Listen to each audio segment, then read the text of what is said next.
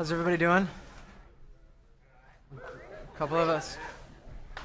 How many of you are here? Raise your hands. All right, good. Grab a Bible. We're going to Mark chapter 1.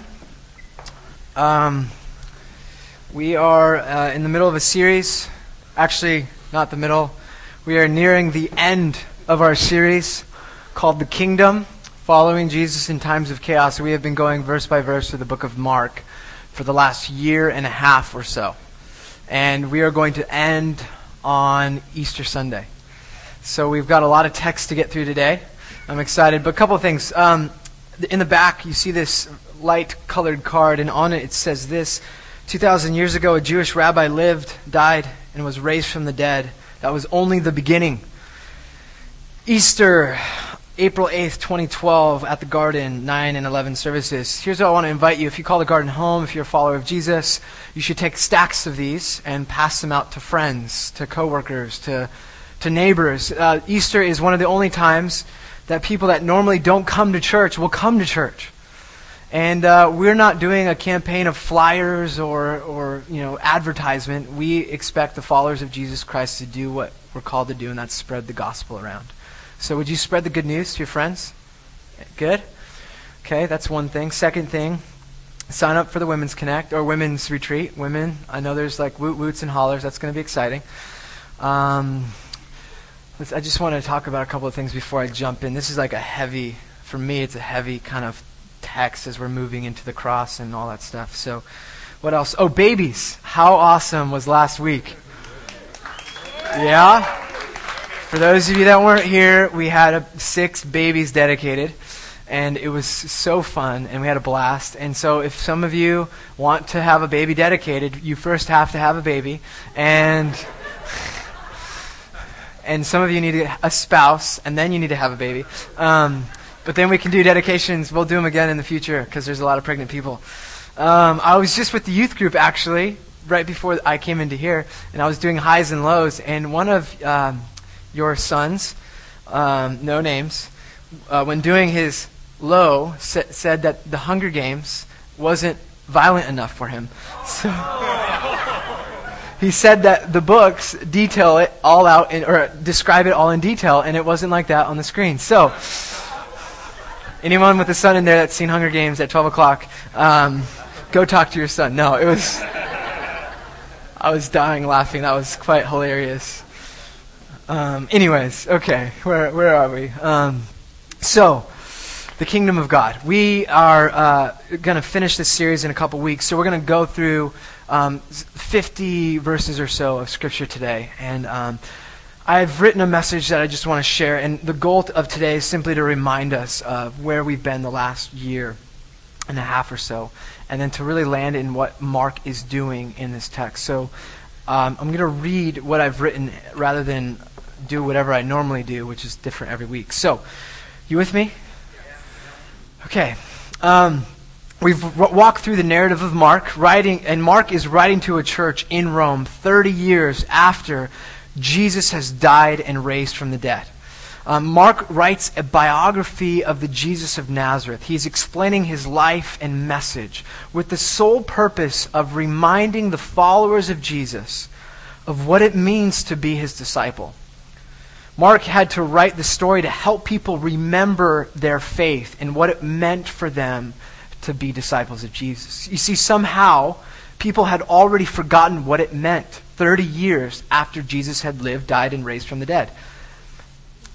That's the purpose of this book. It's to remind us what it means to follow Jesus as a disciple. You see, somehow Mark got wind that this is what was going on. People were forgetting what it means to be a disciple. Maybe it was because their family members began to disown them for having this type of faith. Maybe it's because neighbors were calling them out and speaking poorly of them, calling them crazy, strange. Maybe it's their friends began to reject them, thinking they're part of a cult, or that they were heretics. Or maybe it's because people in this new religion called Christianity began to get killed for their beliefs. You see, they believed in crazy things like the resurrection of the dead. And they believed that God had sometime in the past had manifested himself in a person named Jesus, and that Jesus lived, died, was killed on a cross, and rose from the dead Maybe it's because the members of the church began to accommodate their faith and their practice of Christianity to look more like the rest of the world. At this time, Christians 30 years later were already rejecting the radical claim of faith and began to assimilate comfortably into the world called the Roman Empire. Mark writes to remind his followers of what it's all about. The climate, the setting that Christians were living in Rome when Mark is writing this, is that Christians were being questioned. They were being spit on, they were being persecuted, they were being beaten, they were being murdered and killed, and at the same time, some were being complacent, were being distracted, living in fear. They were consumers and gossipers and gluttons, and they were denying their faith in everyday, ordinary ways. And even worse than that, and this is why Mark does what he does, they were forgetting the story of God. They weren't just denying Jesus. They were forgetting his story. This is why Mark begins in Mark chapter 1. I'm going to go through a couple of verses. So go to Mark chapter 1, verse 1. This is why Mark begins with this proclamation. It's the title of his book, The Beginning of the Good News of Jesus Christ, the Son of God. This frames the book of Mark. If you recall, you were here a year and a half ago when we began this. We looked at the Old Testament, how Mark is not saying that this is actually the beginning. He's saying that this is the continuation of the story of God, the continuation of the Old Testament, that Jesus actually is the fulfillment of all things. That he is simply a continuation, the embodiment of the story of Israel, now embodied as the Messiah, the Son of God. This is how Mark sets the tone for the rest of the book. And then he gives us the message that Jesus proclaims. And this is the message we've been unpacking for a year and a half. And we're so familiar with this. But Jesus comes to a small town in a small country occupied by an oppressive empire. And he says this, the time is filled. This is verse 15. The time is filled, and the kingdom of God has come near.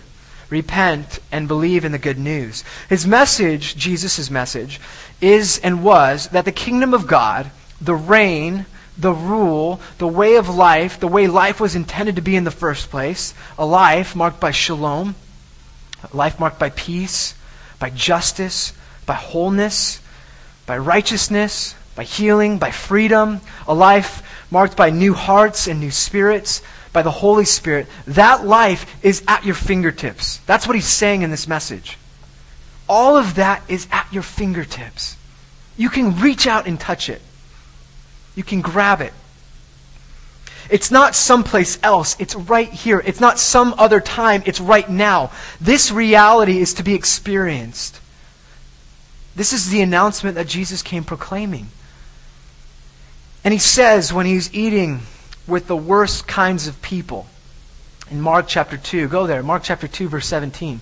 He's eating with the worst kinds of people. He says this, verse 17, I have come not to call the righteous, but the sinners. In other words, in his kingdom, everyone gets to play.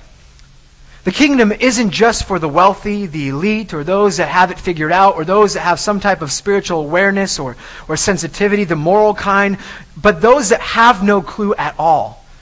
Those that are the worst kinds of people. They're the least kinds of people. They're the kind of people you don't want around you. They're the kind of people that will never get a chance or never get ahead. They're the kinds of people you don't want on your team. And Jesus says to them, actually, you have access. I want you on my team as you are, not as you should be. That's the message of the kingdom. Everyone gets to participate. In other words, with this beautiful message, wholeness is available for the broken. Healing is available now for the sick. Justice is present for those that have been taken advantage of. New hearts are here for those that think their hearts are dead, cold, and dry, or stones. Righteousness is the new name for the sinner, the addict, and the habitual screw-up. Peace is available for the anxious, the tired, and the weary. And life is given to all of us that only know death. This is what Mark meant when Jesus came into Galilee proclaiming the good news. This is the good news of Jesus Christ, the Son of God. The message doesn't stop there, though. We've looked at this in many different ways. But Jesus goes on to say, well, repent and believe in the good news. And it's not just about turning away from your sins, but it's about aligning yourselves with this new reality that the kingdom, that God's way of life is breaking in. Become a full participant in the expression of God's way of life on earth as it is in heaven. This is the call for anyone that hears the message, that believes in the message, that takes the message and said, yes, I believe. The call is to become a practitioner now of peace, of hope, of joy, of love, of justice. Jesus invites us to become the answer to our own prayers. He invites us not to sit with tickets going to heaven, but to become a person that brings heaven on earth.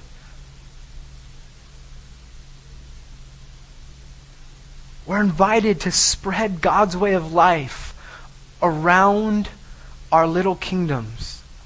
To spread His way of life in our neighbors, in our neighborhoods, with our friends. When people come over for a meal, we spread a life bursting with hope and joy, even in the darkest of circumstances. That's the message we're called to live out. Do you see a theme emerging? And Mark is writing with this message in heart and mind. And he's writing to a group of followers that had forgotten what it means to be salt and light. He's writing to a church that had forgotten this part of the story, that we are to proclaim with word, to demonstrate with deed, and to live with power from on high. Even 66 AD, the church had been distracted by issues. They questioned their purpose, they questioned their faith, they questioned their lives, and they looked more and more, for some of them, like the society and world around them. And some of them even began to deny the resurrected Jesus Christ. This is why Mark has to write about the life of Jesus. We have creeds that were written 300 years after the life of Jesus, and the creeds talk about to believe in Jesus, that He is God, absolutely, Trinity, absolutely, and that He was born of the Virgin Mary and died under and suffered under Pontius Pilate. We know the Nicene creeds, the Apostolic creeds. You know what I'm talking about? We claim those things, but Mark writes about the life of Jesus. The Gospels are about the life of Jesus. Why? Because how He lived matters to us. He modeled a lifestyle for us to embody ourselves. And so we read in Mark's Gospel throughout 16 chapters, you just see Jesus preaches and teaches a provocative, subversive message. He casts out demons. He heals the sick. He welcomes the poor and the stranger into His life. He brings wholeness to a leper, to many lepers. He touches the untouchable. He eats with the outcasts. He welcomes the losers as His successors and calls them to be His disciples and His friends. He defies a heartless religion, brings it meaning, value, and relationship. He calms storms. He walks on waters. He feeds the hungry. He heals the blind, the deaf, and the mute. He prophesies, and He tells us that His mission, His ministry, His kingdom will come through suffering and one of the cross. And then He tells His followers in Mark chapter 8, verse 34, if any want to become my followers, let them deny themselves and take up their cross and follow me. For those who want to save their life will lose it, and those who lose their life for my sake and for the sake of the gospel will save it. He makes it perfectly clear. In chapter 8, He says, if anyone wants to be my follower, deny yourself and pick up your cross. That if you want to keep your life, you're going to lose it. But if you lose your life for my sake, you'll save it. And then He reminds us what His kingdom's like. I mean, we just go through Mark chapter 9, verse 35. Mark 9:35. He says, whoever wants to be first must be last of all and servant of all. To those of you that are followers of Jesus Christ, Jesus' words are pretty clear. If you want to be first, you become last and servant to all.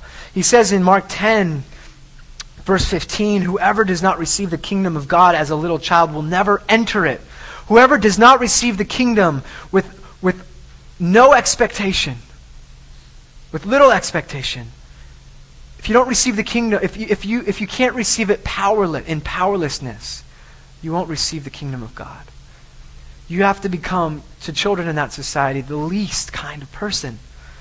He says in Mark 12, verse 29, the greatest commandment is this: love the Lord your God with all your heart, with all your soul, with all your mind, and with all your strength. Love your neighbor as yourself. He takes an entire system of laws, 613 laws of Moses, and boils it down to one commandment that has two parts: love God and love your neighbor. And he says the kingdom is about right relationship with God and others. That's it. The fulfillment of the law is found in your relationship with God, expressed in your relationship with others.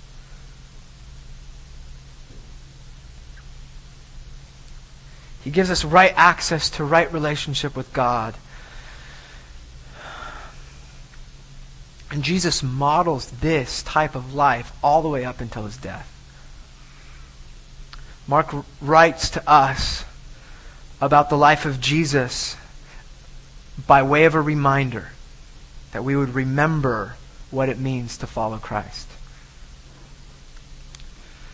In Roman antiquity, if you were going to tell a story of someone that lived, a hero, you would write about how they would die. How did they die? How someone died in Roman antiquity was expressed his true character, his or her true character. How they died revealed the message of how they lived. This is in the Roman culture. So we read about this because the Romans would go take pains to explain in detail what would happen to their conquered heroes. And we get this. We cherish these stories. We love the story of William Wallace as he spits out the poison before he goes to get tortured to death. And he's on his deathbed being tortured, and he yells at the top of his lungs, "Freedom!" He dies as a valiant warrior committed to his cause. Nathan Hale, the American revolutionary, who was caught by the British, and his last words are, "I only regret that I have but one life to give for my country." His dying words are that he wished he had more lives to give for his country. Socrates, his death was as he walked to his executioner, he was teaching his disciples the message he had been preaching to them all along. Calm, poised, collected, celebrated as a martyr, even by the Romans. The book of Mark has 16 chapters. A third of the book is Jesus' last week up until his death. A sixth of the entire book is how he died. Mark wants to reveal to his followers, Jesus' followers, how Jesus died. Because that means something about how he lived. And it means something about his nature and character. I'm going to read 50 or so verses from Mark chapter 14. If you have a Bible, go to Mark 14. We're going to start in verse 26. This is a long section of Scripture. In the early church, they would read all of the letters in one sitting.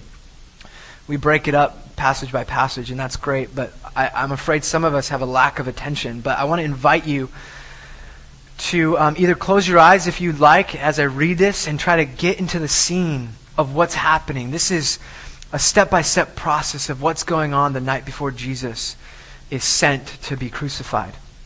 And it's important that we capture what Mark is saying. If you want to read with me, let's read. But I invite you just to see what's happening as we read this together. Verse 26. When they had sung the hymn, they went out to the Mount of Olives, and Jesus said to them, "You will all become deserters, for it is written, I will strike the shepherd, and the sheep will be scattered. But after I am raised up, I will go before you to Galilee." Peter said to him, "Even though all become deserters, I will not." Jesus said, "Truly I tell you, this day, this very night, before the cock crows twice, you will deny me 3 times. But he said, "Even though I must die with you, I will not deny you." And all of them said the same. They went to a place called Gethsemane, and he said to his disciples, "Sit here while I pray." He took with him Peter, James, and John, and began to be distressed and agitated. And he said to them, "I am deeply grieved, even to death. Remain here and keep awake." And going on a little farther, he threw himself on the ground and prayed that if it were possible, the hour might pass from him. He said, "Abba, Father, for you all things are possible. Remove this cup from me, yet not what I want, but what you want." He came and found them sleeping, and he said to Peter, "Simon, are you asleep? Could you not keep awake for 1 hour? Keep awake and pray that you will not come into a time of trial. The spirit indeed is willing, but the flesh is weak." And again he went up and prayed, saying the same words. And once again he came and found them sleeping, for their eyes were very heavy. They did not know what to say to him. He came a third time, and he said, "Are you still sleeping, taking your rest? Enough! The hour has come. The Son of Man is betrayed into the hands of sinners. Get up, let us be going. See, my betrayer is at hand." Immediately while he was still speaking, Judas, one of the 12, arrived, and with him there was a crowd with swords and clubs from the chief priests, the scribes, and the elders. Now the betrayer had given him a sign, saying, "The one I will kiss is the man. Arrest him and lead him away under guard." So when he came, he went up to him at once and said, "Rabbi," and kissed him. Then they laid hands on him and arrested him. But one of those who stood near drew his sword and struck the slave of the high priest, cutting off his ear. Then Jesus said to them, "Have you come out with swords and clubs to arrest me, as though I were a bandit? Day after day I was with you in the temple teaching, and you did not arrest me, but let the scriptures be fulfilled." All of his disciples deserted him and fled. A certain young man was following him, wearing nothing but a linen cloth. They caught hold of him, but he left the linen cloth and ran off naked. They took Jesus to the high priest, and all the chief priests, the elders and the scribes were assembled. Peter had followed him at a distance, right into the courtyard of the high priest, and he was sitting with the guards, warming himself at the fire. Now the chief priest of the council were looking for a testimony against Jesus to put him to death, but they found none. For many gave false testimonies against him, and their testimony did not agree. Some stood up and gave false testimony against him, saying, "We heard him say, 'I will destroy the temple that is made with hands, and in 3 days I will build another not made with hands.' But even on this point their testimony did not agree. Then the high priest stood up before them and asked Jesus, 'Have you no answer? What is it that they testify against you?' But he was silent and did not answer. Again the high priest asked him, 'Are you the Messiah, the Son of the Blessed One?' And Jesus said, 'I am. And you will see the Son of Man seated at the right hand of the power and coming with the clouds of heaven.' Then the high priest tore his clothes and said, 'Why do we still need witnesses? You have heard his blasphemy. What is your decision?' All of them condemned him as deserving death. Some began to spit on him. They blindfolded him, and they struck him, saying, 'Prophesy.' The guards also took him over and beat him.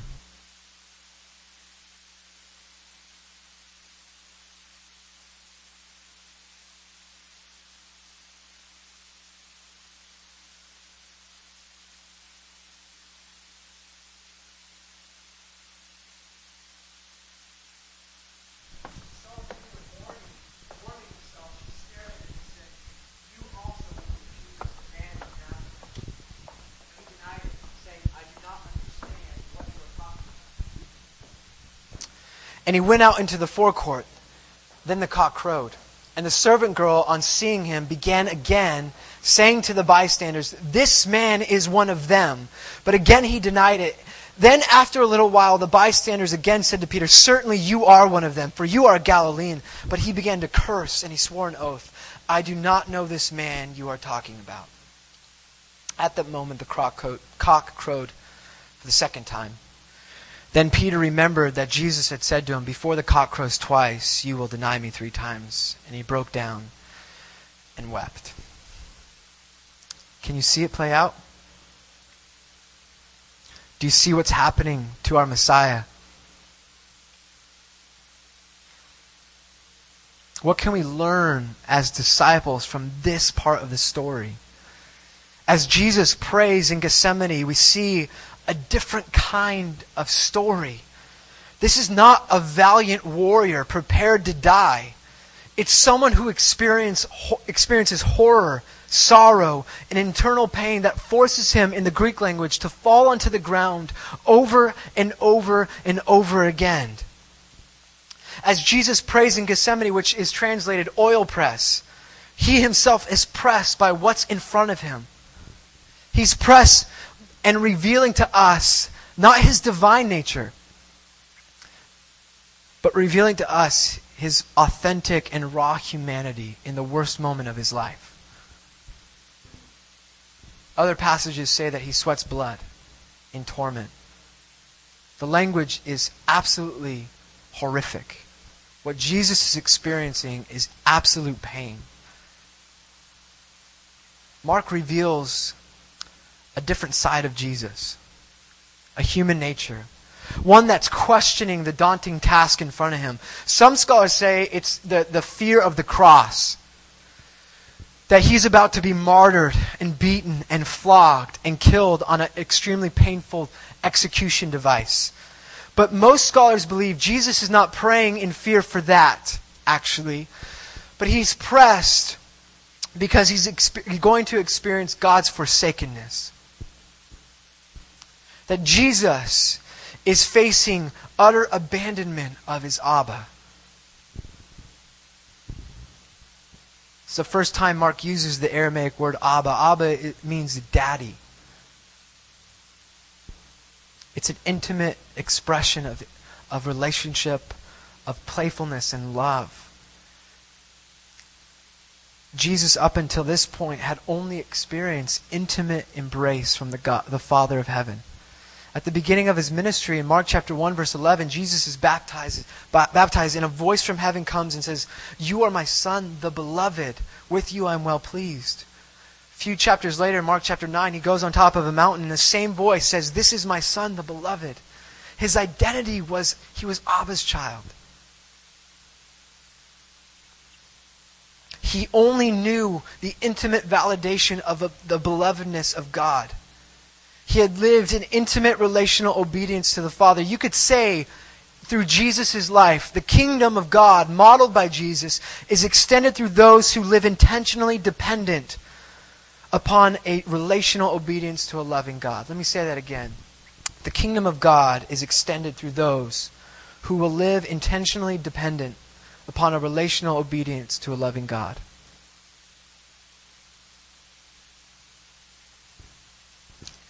We see a glimpse into the story of Jesus where he prays 3 times, "Take this cup from me." This cup representing the wrath of God that would be poured out on him for all of us, for everyone that will ever live. He takes on the sin of humanity, the rebellion of humanity, and faces the consequences from a just God. And it was the fear of the separation, the abandonment, the wrath of God over him that he prays to a God that he knows all things are possible for those who believe. He had taught his disciples earlier that all things are possible for those who believe. And he comes to that very God and says, "All things are possible. I petition you in the truth of who you are. If it's possible, take this cup from me. But not what I want, but what you want. Not my will, but your will." Jesus prays for an answer that's left unanswered. Jesus prays for an outcome that does not become reality. How many of us can relate to this type of humanity? The type of humanity that prays over and over and over and over again for an outcome, but God does something else. Mark is revealing something powerful to us. The night where the mission would have been compromised, Jesus stands alone.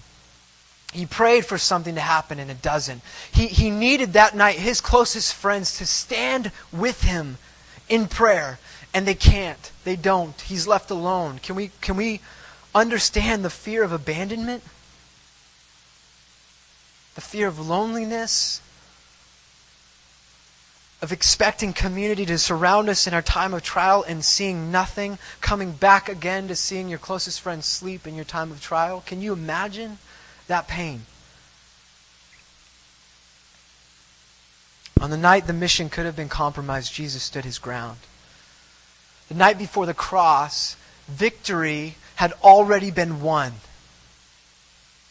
You see, the victory wasn't decided in the court of the high priest. It was decided outside of the city in Gethsemane. When Jesus asked 3 times for the cup to be taken away, and 3 times said, not what I want, but what you want, and chose to model kingdom life, which is aligning his own agenda and mission to the mission of God. He said in Mark chapter 1, repent and believe. Remember, align yourself with this message, with God's way of life. Jesus, in this instant, aligns himself to the point of death on a cross for our sake. He becomes a willing participant. Jesus had already, the story continues, Jesus had already prophesied about Peter's denial. He talked about his death, his arrest. Earlier in Mark chapter 10, verse 33, it said that Jesus said this, I will be handed over to the chief priests, to the scribes, and they will condemn me to death.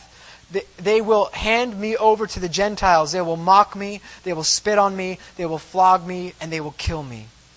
He knew exactly what was going to happen because he orchestrated the entire thing. How are we doing in the story? Where do you see yourself in the story? Are you warming yourself up by the fire? Have you fled in fear and disappointment that your Messiah, your King, is captured and he didn't raise a finger to rebel against it? Are you disappointed by Jesus? It's no surprise to us that we see the disciples desert him and that there's a symbol of one disciple fleeing the scene naked, pointing us to Genesis 3 of being naked and in shame. Revealing to us that we too stand in difficult circumstances, disappointed with Jesus, fleeing from the scene. I can relate to that. Mark might be hinting about what it looks like to live with Jesus in fear rather than faith, to live fleeing rather than live in freedom. Jesus then stands before the chief priests. And this is really important, guys. We've got to catch what Mark is doing in this particular passage. Other Gospels share it in a different way. But why was the Messiah crucified? Why does Jesus have to die? Why was he incriminated? Jesus is questioned, first of all, as a false prophet. The charge against him was a common charge, and the Old Testament scripture talked about what happens when you're confronted by false prophets. They said in the Old Testament that people would come and they would perform miracles and have signs and wonders, and they would lead Israel and lure Israel away from Israel's God and law. And you can imagine Jesus' message saying that the Sabbath no longer applies, that the temple is no longer relevant, that the sinners are now invited in. All of that stuff was tearing down the religion that had been established over time. That's what a false prophet came to do, but you wouldn't be killed for it. Not always. That's not what got him killed. It wasn't the statements about the temple that got him killed. Jesus was speaking in a way that could also be explained that he was a true king. And if you went around telling people in the Roman Empire that you were the king, yeah, maybe you would be crucified by a Roman governor. That was common. But that's not why Jesus got killed, guys. According to Mark, it's the answer to this question. Look at verse 61. Mark chapter 14, verse 61, the high priest comes to him and says, "Are you the Messiah, the Son of the Blessed One?" Jesus' response incriminates him. Says, "I am. And you will see the Son of Man seated at the right hand of power, coming with clouds of heaven." He brings two scriptures together, Psalm 110 and Daniel chapter 7, verse 13, and the combination is explosive. It wasn't the I am statement. hinting of the divine name of Yahweh from Exodus when Moses is confronted by God with a burning bush. It wasn't that. It was the two biblical texts of Psalm and Daniel coming together. And if I could translate it for you, this is what it would have been. This is what the response would have been like. Are you the Messiah? Yes. I am the true prophet. Yes, what I said about the temple will come true. Yes, I am the Messiah. You will see me vindicated, and my vindication will mean I share the very throne of Israel's God. In other words, Jesus was saying to the high priest, I am going to play the role that God was intended to play. This is what gets Jesus killed. Jesus claims to take the role that only God could play, according to the Old Testament scripture. So he tears his clothes, a sign of blasphemy, and they condemn him to death. Jesus doesn't use a parable to disguise his subversive message. The mask comes off. Jesus is killed because he is the divine Son of God. Simple. The story continues in verse 65, and I just want you to imagine this part happening simultaneously with Peter's denial. It says, verse 65, some began to spit on him. They blindfolded him and they struck him, saying to him, prophesy. And the guards also took him over and beat him. As a reader, we have to read this intimately, watching our Messiah take on our death on his way to the cross, abandoned, questioned, condemned, beaten, mocked, spit on, deserted, betrayed, and alone. And all we can do is watch two stories happen at the same time. One of a disciple warming himself by a fire, and the other, the leader, being beaten to death, silent. And the verse from chapter 8, verse 34 comes to mind. If anyone wants to become followers, let them deny themselves and take up their cross and follow me. For those of you who want to save your life will lose it. Those of you who lose their life for my sake or for the sake of the gospel will save it. And there we see, as the guards beg for Jesus to prophesy, mocking him, beating him, Peter denies Jesus 3 times. As they ask for a prophecy, Jesus' prophecy comes true. As they asked him to reveal himself as a true prophet of Israel, it's happening in the courtyard as his best friend, his disciple, denies him 3 times.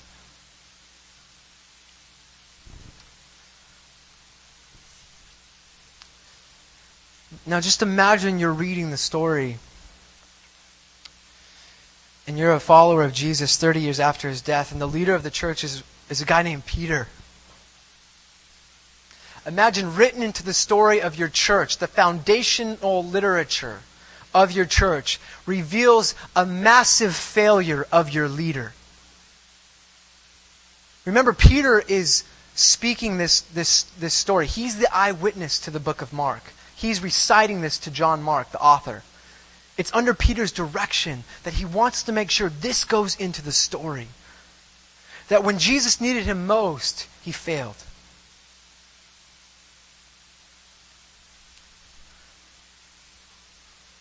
How would you like to have that written about your worst stumbling, sin, failure? Written to the doctrine of what organization in life is a massive failure. But here's what's so important about this. This isn't the end of the chapter for Peter. A few months later, in Acts chapter 4, Peter will stand before the same exact court in the Sanhedrin, proclaiming the resurrected Messiah, Jesus Christ. And he will be so bold that the Sanhedrin court can't refute him, and they take note that this man had been with Jesus. His story isn't finished. After he falls down a few chapters later, he gets right back up, and on Pentecost, he stands and delivers a message, and 3,000 people are saved.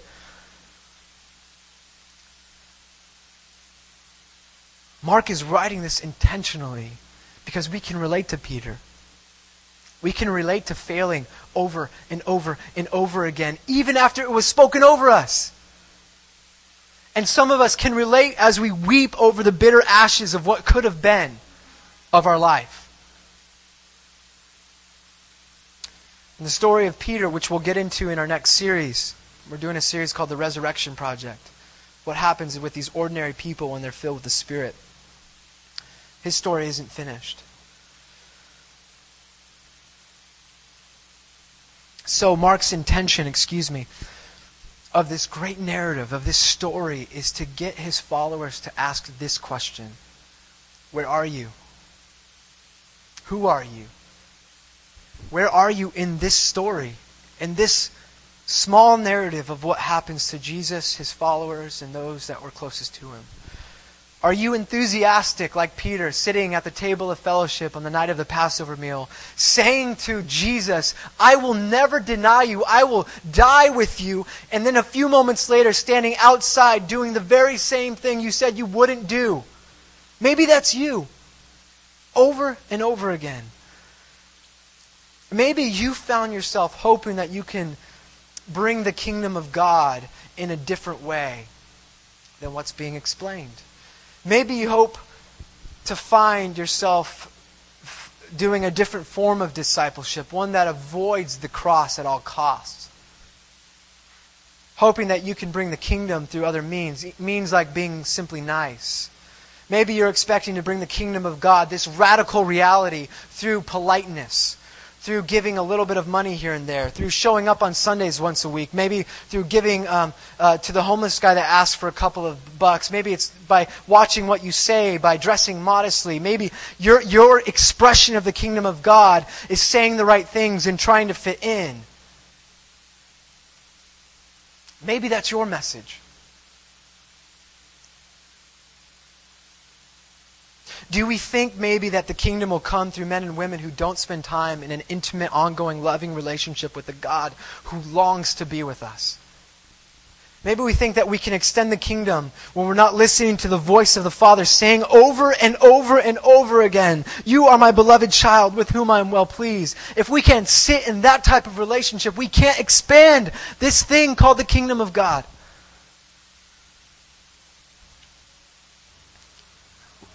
What kind of message as Jesus followers are we spreading? Because Mark was concerned with this. Are we talking to people about going to heaven someday, sometime else? Or are we becoming the kinds of people that bring heaven on earth? These are the questions we're supposed to ask as we read this passage of Scripture.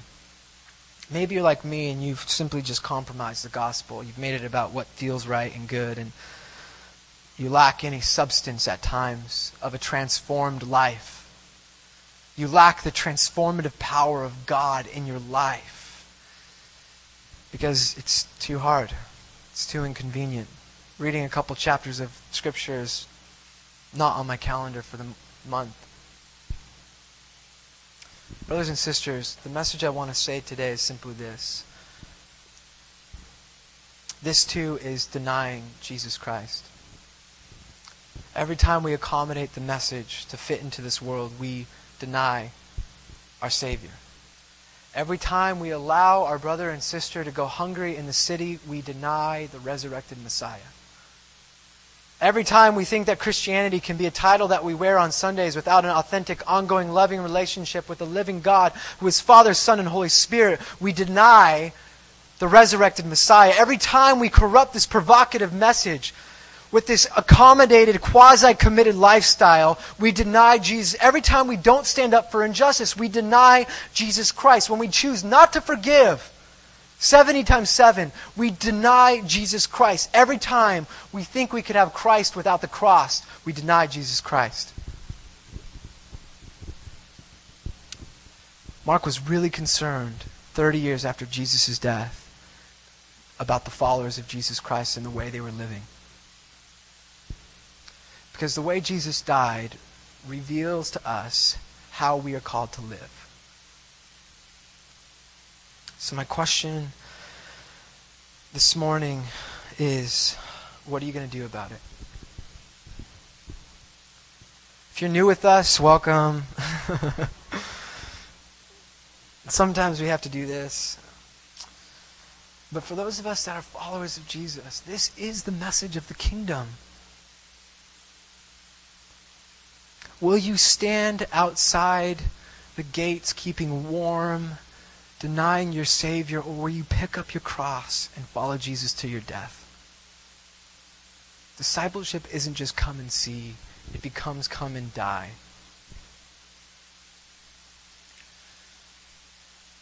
Hopefully, if I've done what I feel God's asked me to do this morning, you feel a heaviness.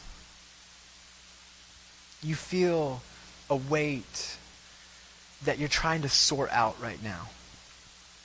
Maybe some of you feel guilty and shameful. And you're just thinking, yep, again, I don't meet the mark. Got it, check.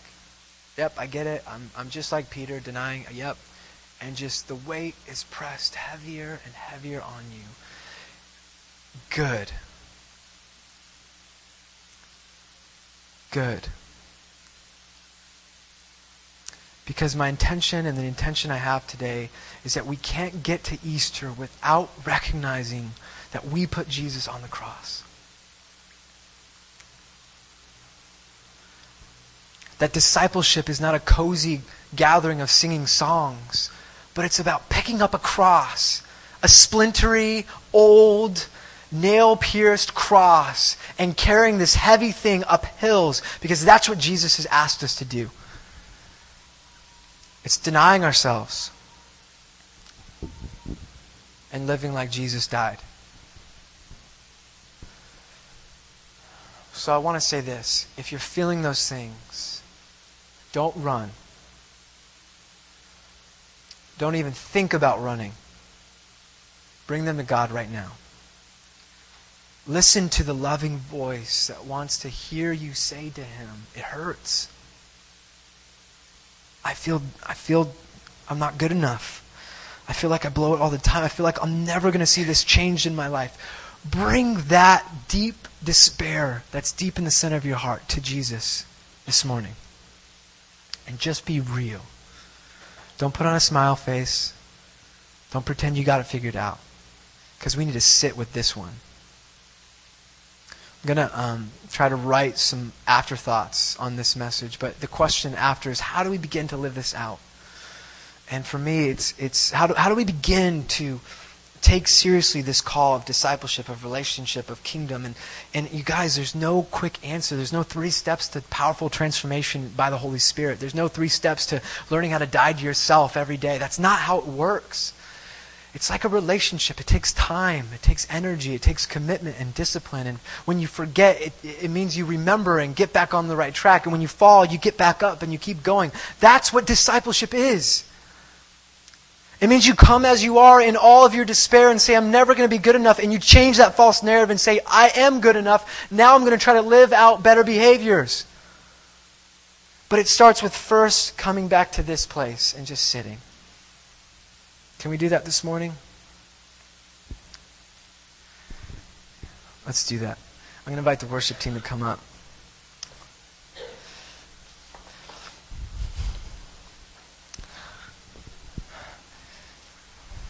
Hopefully you feel I don't want to hope anything. I just pray. Let me just pray for us. Lord, we give you the ashes of our despair. We come feeling the weight of shame, knowing that we too would flee naked if we could. We come recognizing that there have been so many moments in our lives where we continue to deny you over and over and over again in much more subtle ways. Lord, that we've accommodated a message of life change, of kingdom reality bursting through the seams of this place. And we've made it about singing songs on Sunday and picking up a devotional book. And not experiencing the powerful reality of you as God inside of us. So Lord, we come wherever we are and ask you to come meet us there. Meet us in the crushed spirit, the broken hearts, the pain, the anger, the doubt, the fear, and meet us this morning.